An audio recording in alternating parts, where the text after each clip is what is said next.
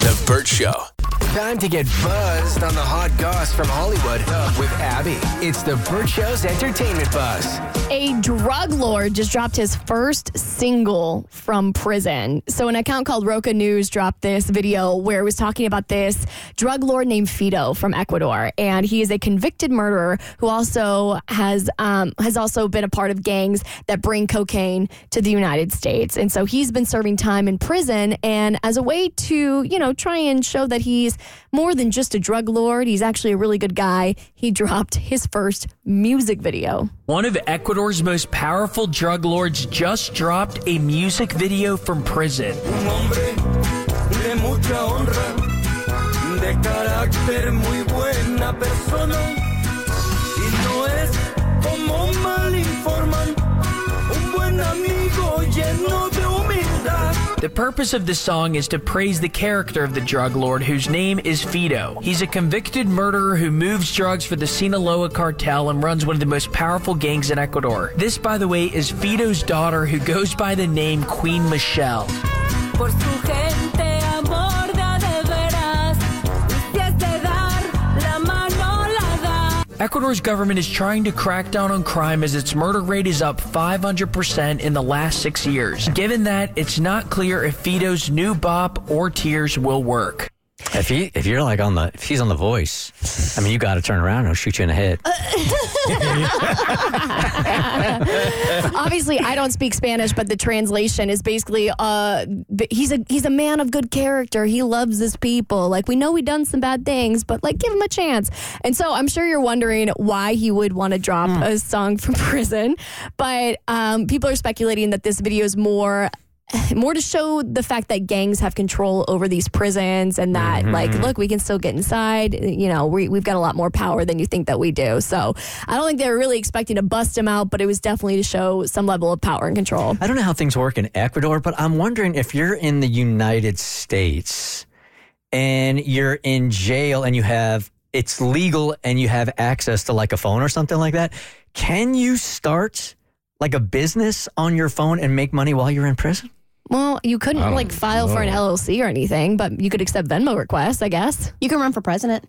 That's true. We know that. You can go on Instagram Live. There have been records that come out that have been recorded in prison. Mm-hmm. I don't know if they're making money off of it, though. Yeah, and by the inmate? Yeah, there's definitely been records that inmates have made that have come out and been released, and some have done well. And a prisoner can start an LLC. Oh, really? Mm-hmm. You can start there's nothing that prohibits it. And you can take money and you can profit while in jail. I believe so. You technically get paid to do jobs while in jail, so you're already, quote unquote, it's pennies, but you're making money. And what's the disadvantage of going? You can't vote. You got good acoustics in jail. You're getting food. No rent. I think if you went for a day, you would understand why you don't want to be there. It's not. I could handle jail, just not penitentiary.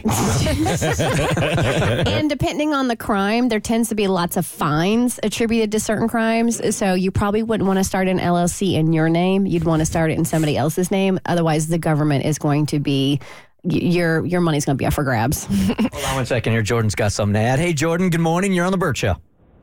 Hey, how are you? I'm Dominican, and we had a drug lord in the Dominican Republic that he was in prison, and on the weekend he would go out of prison, go party, go run his business, and on Monday morning he will be back in prison. And he did that for his whole sentence until he got killed. So he shouldn't have left jail, I guess. So it was. Did he get out on weekends because that was part of his deal? No. He would just leave because he could. Okay. He would just walk out the front door, get in his cars, and he'll have somebody pick him up. He'll go do his stuff, and then Monday he will come back. Yeah, they say it's like that in Colombian prisons too. Is that right? Yeah, they go visit their friends. They have parties. They bring women in, all kind of stuff. Well, some prisoners have weekend release. Mm-hmm. This one doesn't sound like that. I don't think it does. For murder, probably not, no. Okay, how long have Taylor Swift and Chiefs tight end Travis Kelce been hanging out? Well, I put my lip reading skills to the test, and I think I have cracked the code. And then I'll tell you what her official PR person said.